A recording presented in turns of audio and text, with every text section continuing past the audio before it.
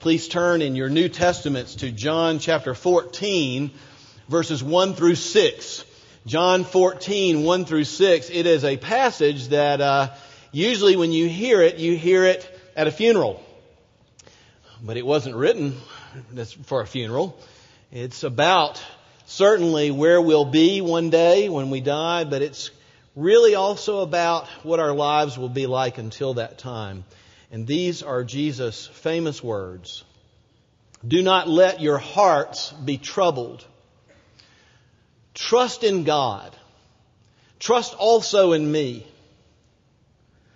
In my Father's house there are many rooms. King James, many mansions. If it were not so, I would have told you, I am going there to prepare a place for you. And if I go to prepare a place for you, I will come back and take you to be with me so that you may also be where I am. You know the way to the place where I'm going. And Thomas said to him, Lord, we don't know where you are going, so how can we know the way? And Jesus answered, I am the way, the truth, and the life. No man comes to the Father except through me. The reading of God's Word. One of the stories I've been fascinated with since I was a little boy, and I didn't understand the gospel and I didn't understand the cross, but I've always been intrigued with the account of the thief on the cross.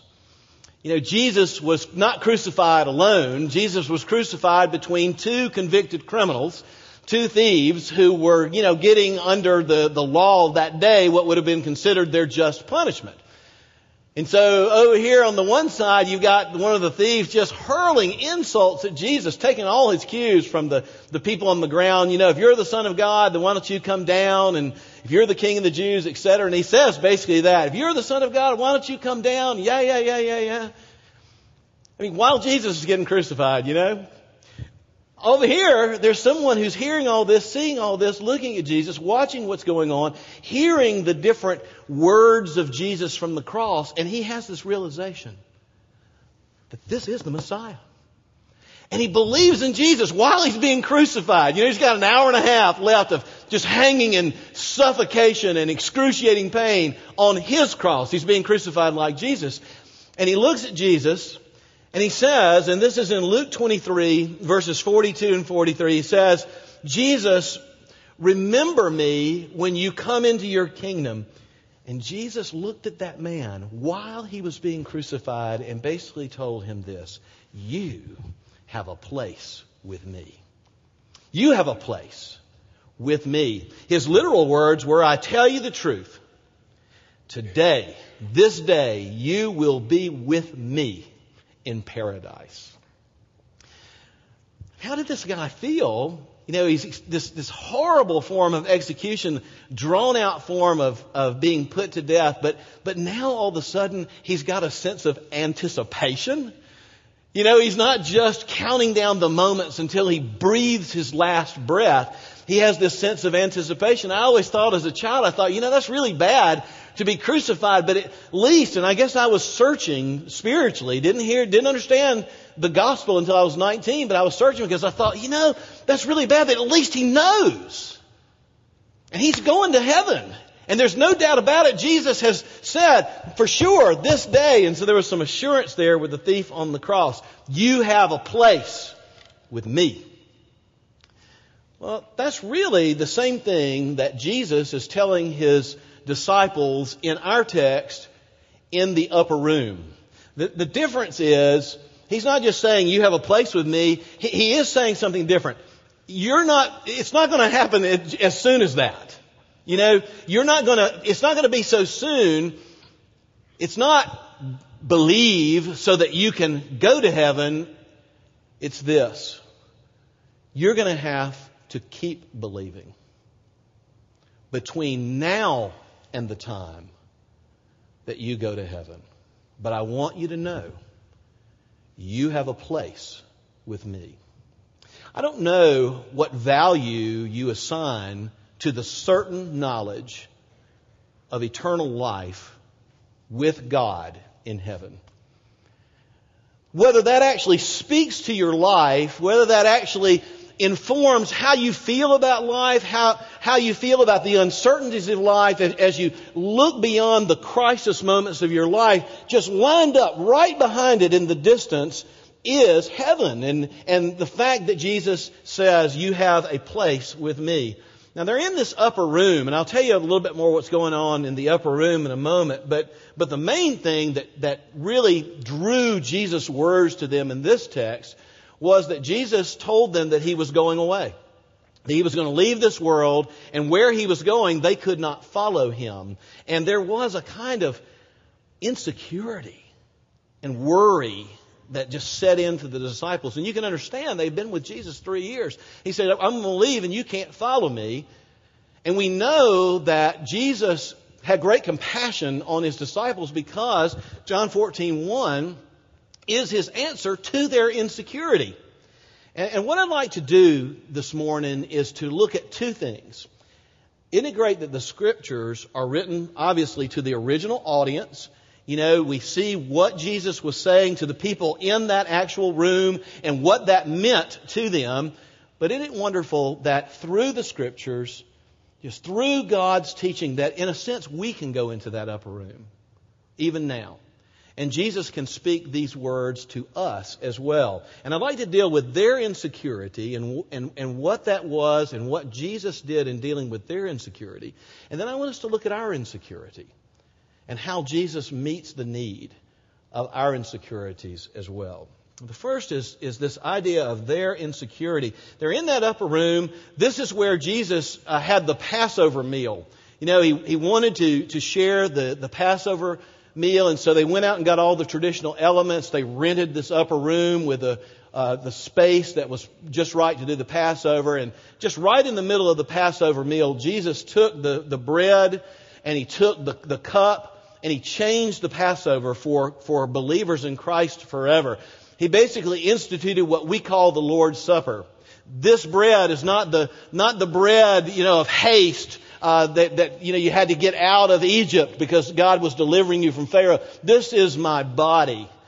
This is this signifies redemption. This cup is the new covenant in my blood, and as often as you drink it, do this in remembrance of me. And so there's this touching moment. By the way, that's the reason believers don't do the Passover. I mean, you can do a Seder meal just to kind of get into the history and learn the Old Testament. But from now on, and they're cool, by the way, that's not negative.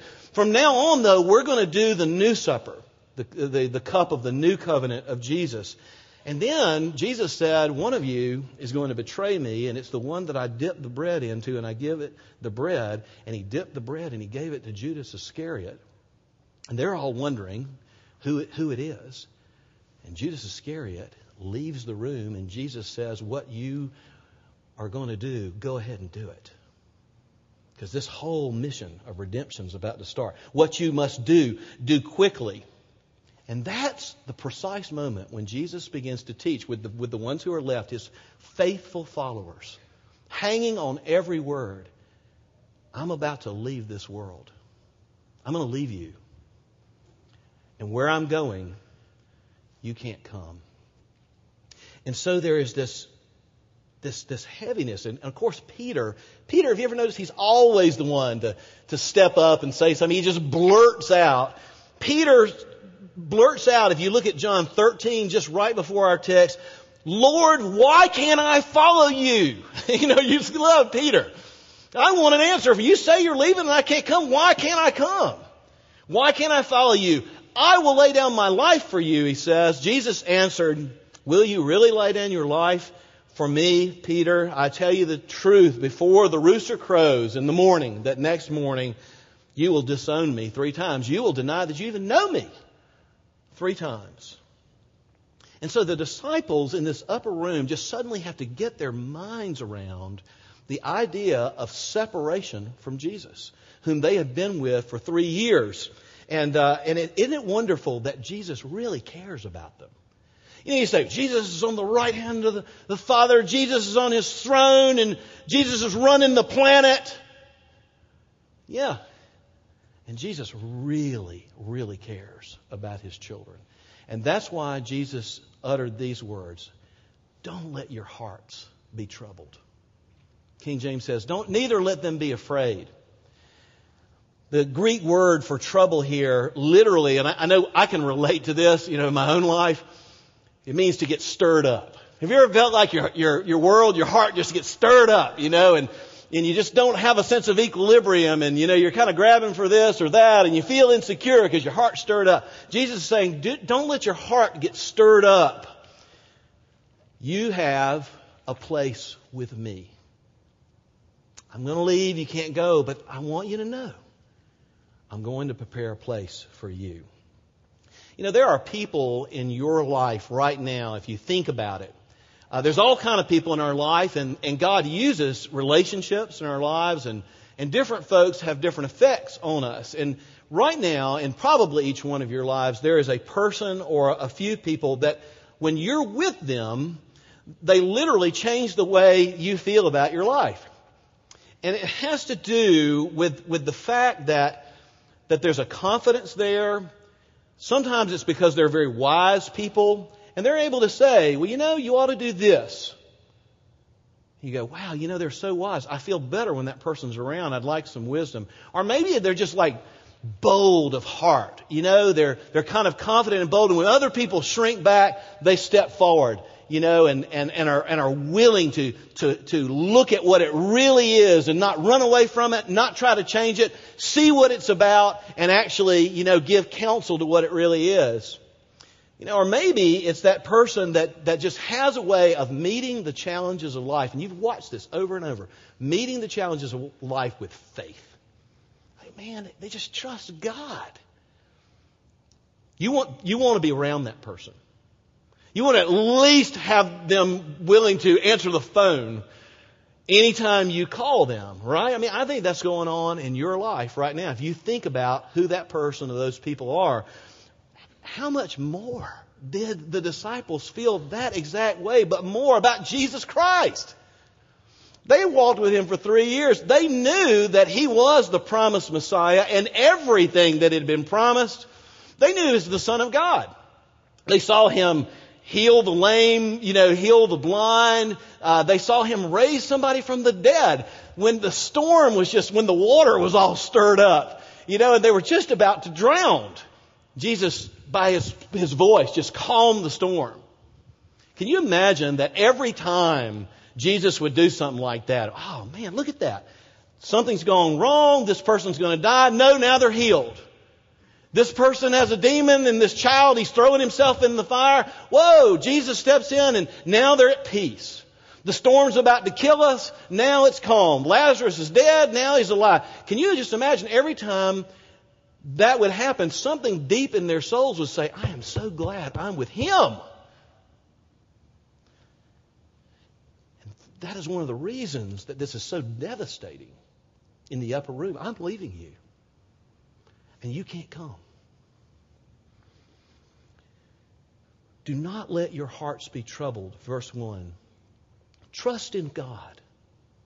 Trust also in me. Now, a little parenthetical. This is not distinguishing Jesus from God as if Jesus is not God. What Jesus is saying is trust in God and trust in me as the Messiah for you to have a relationship with God. In other words, He's bringing in a minute when He talks about I'm the way, He's bringing in who He is to them personally for them to know God. Trust in God. Trust also in me. In my Father's house there are many rooms. If it were not so, I would have told you. And I'm going there. This is where I'm going, to heaven, to my Father's house. I'm going there, and I'm going to prepare a place for you. Verse 3, and if I go to prepare a place for you, then I'm going to come back and take you to be with me, that you may also be where I am. And what's important here is not just the fact that Jesus is so sincere and loving toward His disciples when they are so insecure. It is also the fact that Jesus is able to come through on all these promises that He is making to them. And they know it. And suddenly in this kind of open-ended, it's all about to change and you can't come. There is the you and I will be together. And you will have a place with me. In fact, He alone is able to come through on these promises. Look at verse 4. You know the way to the place where I'm going. Can I just ask, why would Jesus say that? I mean, you say, well, if they didn't know the way, why did Jesus say, you know the way? Well, I'll tell you. It's because they knew the way. Trust in God, trust also in me. You know the way. You've been walking with me. You understand what salvation is. You know how to come to God. You know the way. Thomas isn't thinking of it in terms of salvation and a relationship that's eternal and present every day with God. He's thinking of it in terms of directions. Jesus is going off this place and he says, you know the way. And Thomas says, I don't have that map, basically. Thomas says, Lord, we don't know exactly where you're going, like a coordinate. And so we don't know the way. You gotta love Thomas. Thomas, Thomas keeps it real. Jesus says these words. I am the way. See, you know the way because you know me. Trust in God. Trust also in me. I am the way, the truth, and the life. Hear these words. No man comes to the Father except through me. No one comes to the Father except through me. Now I'd like to take just a moment to explain what Jesus means as he's bringing incredible comfort to the insecurity of this separation about I am the way, the truth, and the life. The idea of the way is that Jesus is basically our high priest. He is the one who has come from the Father. God so loved the world that He sent His only Son. And He is going to, in this text, He has already for us, to sacrifice Himself to be the only mediator between sinful man and holy God. I am the mediator. I am the way. When He says He's the truth, it's not so much that He's our priest, it's that He's like our prophet. That He is the embodiment of the truth of God Himself. In the beginning, we read in John 1:1, in the beginning was the Word, right? The truth. And the Word was with God, and the Word was God, and the Word became flesh. In other words, the truth, the Word became incarnate or in flesh, that Jesus is the truth. And as our prophet, he only speaks the truth, and His words are reliable. And that's why Jesus in several of His parables would say stuff like this. If you hear these words of mine and put them into practice, you're like a man who built your house on the rock. If you hear these words of mine and you don't, you're toast. And so because I am the truth. And then lastly is I am the life. It reminds us that Jesus is not only our prophet, not only our priest in sacrificing Himself for us, but He is the King. In John 1 and 2, it says that everything that was made through Him. And there's nothing that was made that was not made through Him. So He is the one who gives life. But not only that, He is the one who is able to give eternal life to all who believe. And not only eternal life, but life with Him. The life that He originally designed for humans to have in relationship to God with their sin, not as a barrier, which is what the cross does. It removes the barrier of our sin so that we can have a relationship with God. And so what we learn is Jesus isn't talking about coordinates here. Jesus is saying, I am the way, and the way is a person. It's not a road map.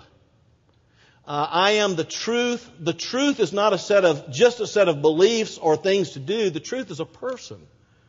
I'm the way. I'm the truth. I'm the life. The life that you want to live is not just a matter of going on the internet and trying to find out what people say about a quality of life. It is in a person who knows how to give that life. But look, He is addressing their insecurities by being sincere. Let not your hearts be troubled. And He's addressing their insecurities with Himself. I will be all these things to you. I will prepare a place for you, and I will be the way and the truth and the life. And this wasn't just theory, folks. You know how we know this? Because moments, not hours, just moments after He said this, He got up from the table and He walked out of the room, and they followed Him to a place called the Mount of Olives because he walked out of that room to be arrested, to begin that completion of his work on earth. So when Jesus talks about I'm the way, the truth, and life, that was just a few moments before he triggered the whole process whereby he would demonstrate that he is the way. So he meets their insecurity with his promise. I've got a place for you. He meets it with himself. But I'd like to talk about our insecurity. You know, we're like the disciples. One of the great things about the Bible is it doesn't airbrush people. They are insecure, needy people who are met by a God of grace with truth and grace and love. And we have a lot of insecurities in our life. And if we were in that upper room and if we can kind of go there, Jesus helps us see how much he cares for us. That he's literally saying to us through his scriptures today, don't let your hearts be troubled. Don't be so stirred up. Trust in God through me. Trust also in me. I've prepared a place for you. And I'm going to do everything to be that way and the truth and give you the life between now and then as well. And so I'd like to look at this from three different angles. The first is that it's our insecurity that comes from our unbelief in Jesus, as believers in Jesus. And secondly, I'd like for us to look at the insecurity that we feel living in a fallen world hostile to the message of the gospel and how we shy away in our insecurity from stating the truth about Jesus to our world. And then lastly, I'd like to look at the fact that if we really believed Jesus was the truth and the way and the life, that we would actually be able to say these truths to our world in a way that didn't cut off discussion, but invited discussion because of our rock-solid belief that he really is the truth. Now, the first thing is this idea of our insecurity that comes through unbelief. Now, when Jesus said to his disciples in the upper room, when he said, let not your hearts be troubled, but trust in God, believe in God. By the way, believe means trust. Trust also in me. Were they at that point believers or unbelievers? That's right. They were believers. So Jesus wasn't saying, hey, I know your heart's stirred up. You need to get saved. That wasn't what he was saying. What he's saying is that you still have to trust me. And I'm about to go away and you're really going to have to trust me. But I want you to know that behind all of that trust and all of those challenges is, and you can just see it in the distance, the rock solid assurance that I have a place for you. We tend to get really wrapped up in our world, in our lives, with putting our trust in lots of different things. All of us do this. I mean, the simple fact about human beings is every day when you wake up, you're going to trust in something or somebody. I mean, we fashion ourselves as being so, we're modern, we're smart, we're sophisticated, we're creative, we're original. No, we're not. No, we're not. We're insecure people. All of us, we're sinful people who will simply cling and trust to something in our lives. I mean, that's the way it is. I don't know what you're clinging and trusting to, but the trick is for that person you're trusting in to be Jesus. And so it's the idea of trusting and continuing to believe in Jesus. Now, I'd like to hold something up. I'm kind of into props these days. Tell me what this is. What? A GPS. Thank you. And what's that stand for? There are millions of people listening on the internet right now, and we need to make sure they know. That was a joke, by the way. There are people listening on the internet. Not millions. We need to know, for our people on the internet in third world countries to know what this is. That's called a what? Global Positioning System. Thank you very much. And what does that do? What does this do? It shows you the way to where you're going. Right. Now, I'm going to tell you, I love this one. This one's a Magellan, and it's a female voice. And so I call her Madge. And Madge and I have a great relationship. The Harry and Simpkins told me they called theirs Irene after the first service. But, it used to be that you get a map out and you look at a map and then you're driving down the road and you're trying to drive and look at a map. You'd have to stop. And sometimes I would just take the wrong turn. Not with Madge. Madge says this: in 1 mile, take a left on Highland Colony Parkway. And then Madge says, in a half mile, take a left on Harry told me they want to say, shut up, Irene, by the time they make their turn. But I'm real thankful for Madge. And when you get to your destination, you know what Madge says? Some of y'all probably have one like this. Madge joyfully pronounces, you have arrived. It's awesome. Well, let me tell you something about Jesus Christ and what He is teaching in this passage. Jesus is more than a GPS. Jesus isn't just giving directions for heaven, and He's not even giving turn-by-turn directions for what you have to do here or there or the other to get to heaven. Jesus is saying, I am the way. And if you have a relationship with me, I will walk in you. I will be in you. In fact, remember when Jesus gave the Great Commission, what His words were? His words were this: and lo, or surely, I am with you always, even to the end of the age. And He is with me when I am close to Him, and He is with me when I'm not. And He is moving in to bless in both opportunities. And He is grabbing me when I'm not to bring me back over to the way that I ought to be walking in, and you as well. And He still loves me, even though there are times that we are all over the highway. There are better times and there are harder times in our walk with God. And when we get to heaven, He will not simply say, you have arrived.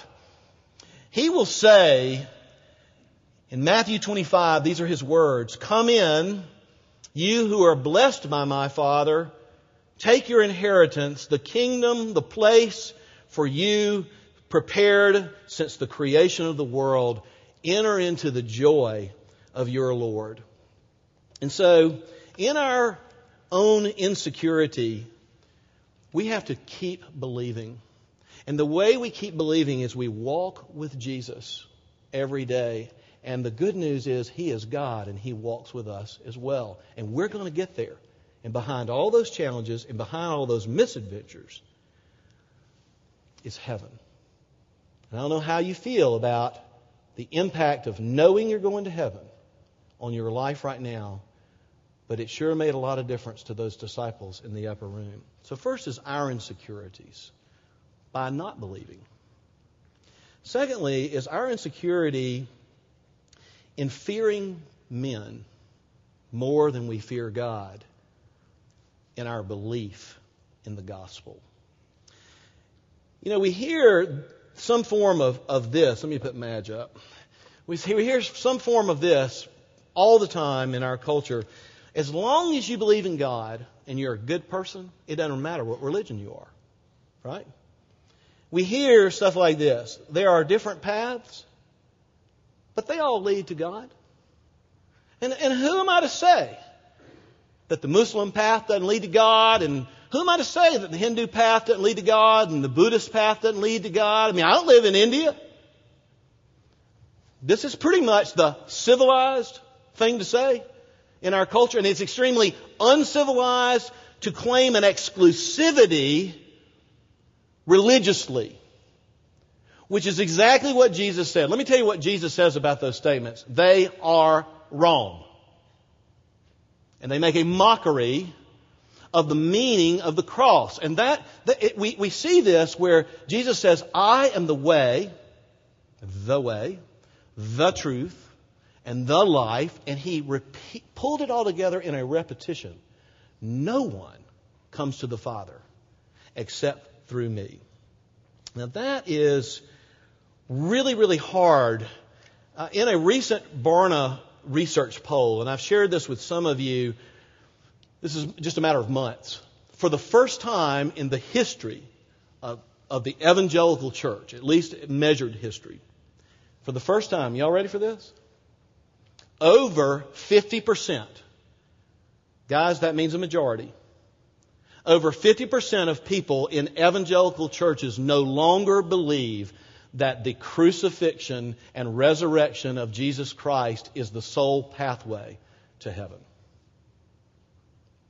I'm talking about in the Bible-believing church.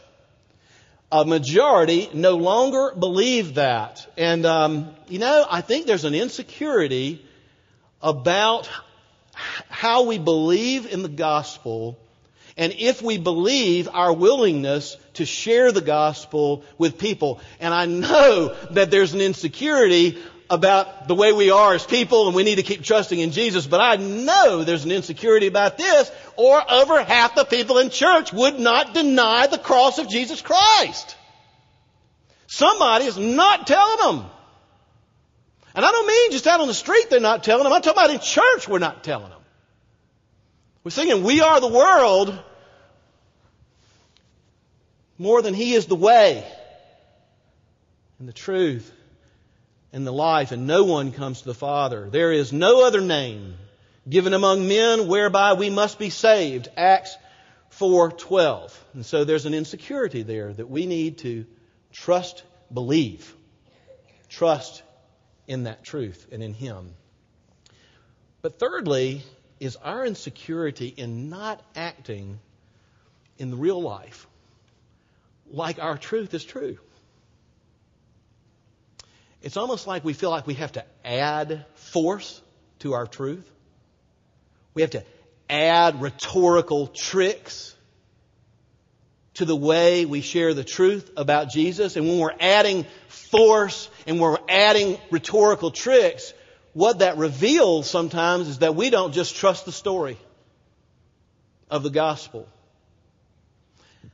For instance, what do you think, and we talked about this in my Wednesday night class, what do you think about that pastor down in Gainesville, Florida that wanted to have International Burn the Koran Day?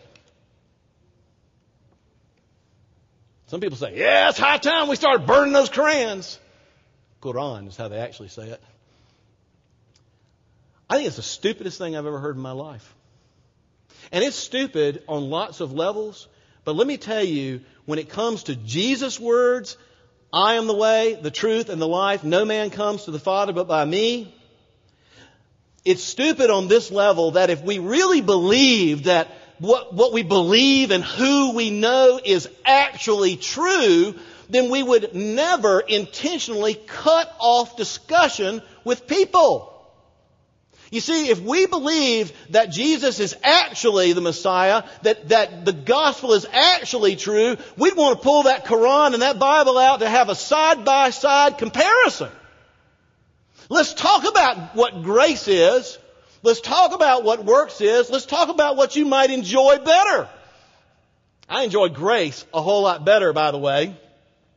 And when you just kind of get forceful, when you just kind of say, we're just going to burn their books. Or when you tell people to basically shut up while you're talking. Folks, it is time to open our eyes to the reality of our culture in relation to the church. If over half the church no longer believes in the exclusivity of Jesus Christ, this is a huge issue. And not only is that an issue, but we live in a global world now where everybody is connected literally to everybody who's connected in the entire world. I'm not saying you're connected, you are connected with everybody, but you have the possibility of connection. And so what are the messages that are being received? And you know what? We have these notions deep in our hearts here in the South. We have these notions that, the rest of the world might be changing and the rest of the world might be giving up on the exclusivity of the gospel and therefore full forgiveness for sins and new life. But not us. You are fooling yourself. That is regionalatry. We still got our barbecues and our football and our hunting. But let me tell you something. It is crashing and burning and crumbling to the ground behind the scenes. And a generation of younger people. By the way, younger people in our church are unbelievable. Y'all have so many more challenges than I ever had to walk with the Lord. We're proud of you. There's a whole generation of young people down here in the South that no longer believe in the exclusivity of Jesus Christ. It's really interesting. It's really interesting. I quote to you from one of the scholars. He says, quote, "We live in a marketplace now of religious options." So we used to say, well, down here there ain't many people who aren't like us. We're all Baptists. And I love my Baptist brothers. He says, and so many people take a mix and match approach to religion. I told some of you, I think it was in a teaching opportunity one time, about the salesman here in town who basically, great guy, nice guy. He wanted to sell me a product. So, it's all about relationships. So he was developing a relationship with me. I appreciate that. And basically what he told me is if I were to buy his product from him, as opposed to, say, somebody else, that he would take good care of me. Customer service. This is good, right? This is good. This is like unto the Lord. And then he slipped in this sentence. He goes, because I believe in karma. And he's a Mississippian. I said, whoa, time out. Did you just say you believed in karma? He goes, yeah, I believe in karma. I said, well, let's just forget the product for a minute. I'm real interested in karma. Help me understand what you mean by you believe in karma and what that has to do with this product. I am fascinated. So he starts talking about what goes around comes around. I said, what religion are you? And he said, Baptist. Like most people, And I basically said, well, just listen very politely to him, ask follow-up questions. And when he finished, I said, well, you know what? I've been to India and I've been with the Hindus. Would you like for me to explain to you what they mean by karma? I said, what that is a one-to-one correspondence with your sin, and you just get eaten up pound per pound. No grace. You get blessing one-to-one, you get cursed one-to-one, and there's no intervention in. I said, the Bible in Psalm 103 says He does not treat us as our sins deserve. You want that, or do you want no grace? He's like, I no longer believe in karma. Okay. But wasn't it great to just be able to say, whoa, let's tell me about that. And he talked for 15 minutes without me interrupting him on what karma was. You're talking to somebody, don't say, that's the stupidest thing I've ever heard. Tell me about that. Could I bring classic Christianity, the truth of the Bible, into this discussion? Sure. The time for talking at people before we listen to people is over. Out in your world. Because it assumes that they already know a whole lot about the true nature of God and man and Christ. And that is evaporating like water on a Mississippi summer day. Even in the church. Jesus is the way. He is the truth and He is the life. The gospel is the power of God unto salvation. And we must trust in the truth. Now today, you and I both struggle with insecurities. I do. I even know what mine are. I think there's some I'm not even sure I fully know what they are. But we struggle with insecurity. Some of it is about the direction of our lives for some of you. Some of it would be along the line of what you might call the quality of your life. That's just a big heading. And then some of you might be struggling just with the notion of living for Christ in a world and loving Him in a world that doesn't love Him. But isn't it good news that we can bring our actual hearts to Jesus? And He can say to us, don't let your hearts be stirred up. Trust in God through me. Isn't it great that in this world where the sands are shifting, Jesus says to us, look, I'm going to be with you. I am the way. I'll be the truth. I am the life. I'm going to tell you something. There's a place for you with me. Isn't that wonderful? So let us trust in Him. rather than other things and other people, so that we might believe and share about Him with people who desperately need to know about Him. Let's pray. Lord, we pray that you would even now turn our hearts to you. We make our faith so much more complicated than we need to. Lord, you look at us and we're a mess. And we're all over the highway sometimes. Every person in here is wrestling with different things in their lives. Thank you, God, that for those who have put their trust in you, that you're there. And if you've never put your trust in Christ and what He's done on the cross and you'd like to, just pray with me. Lord, I see it. I can't make myself acceptable to you. I just never knew why Jesus died. And I want to turn away from everything else and put my trust in you, Jesus. Thank you that even now you have taken away the problem of my sin before you. You've forgiven me.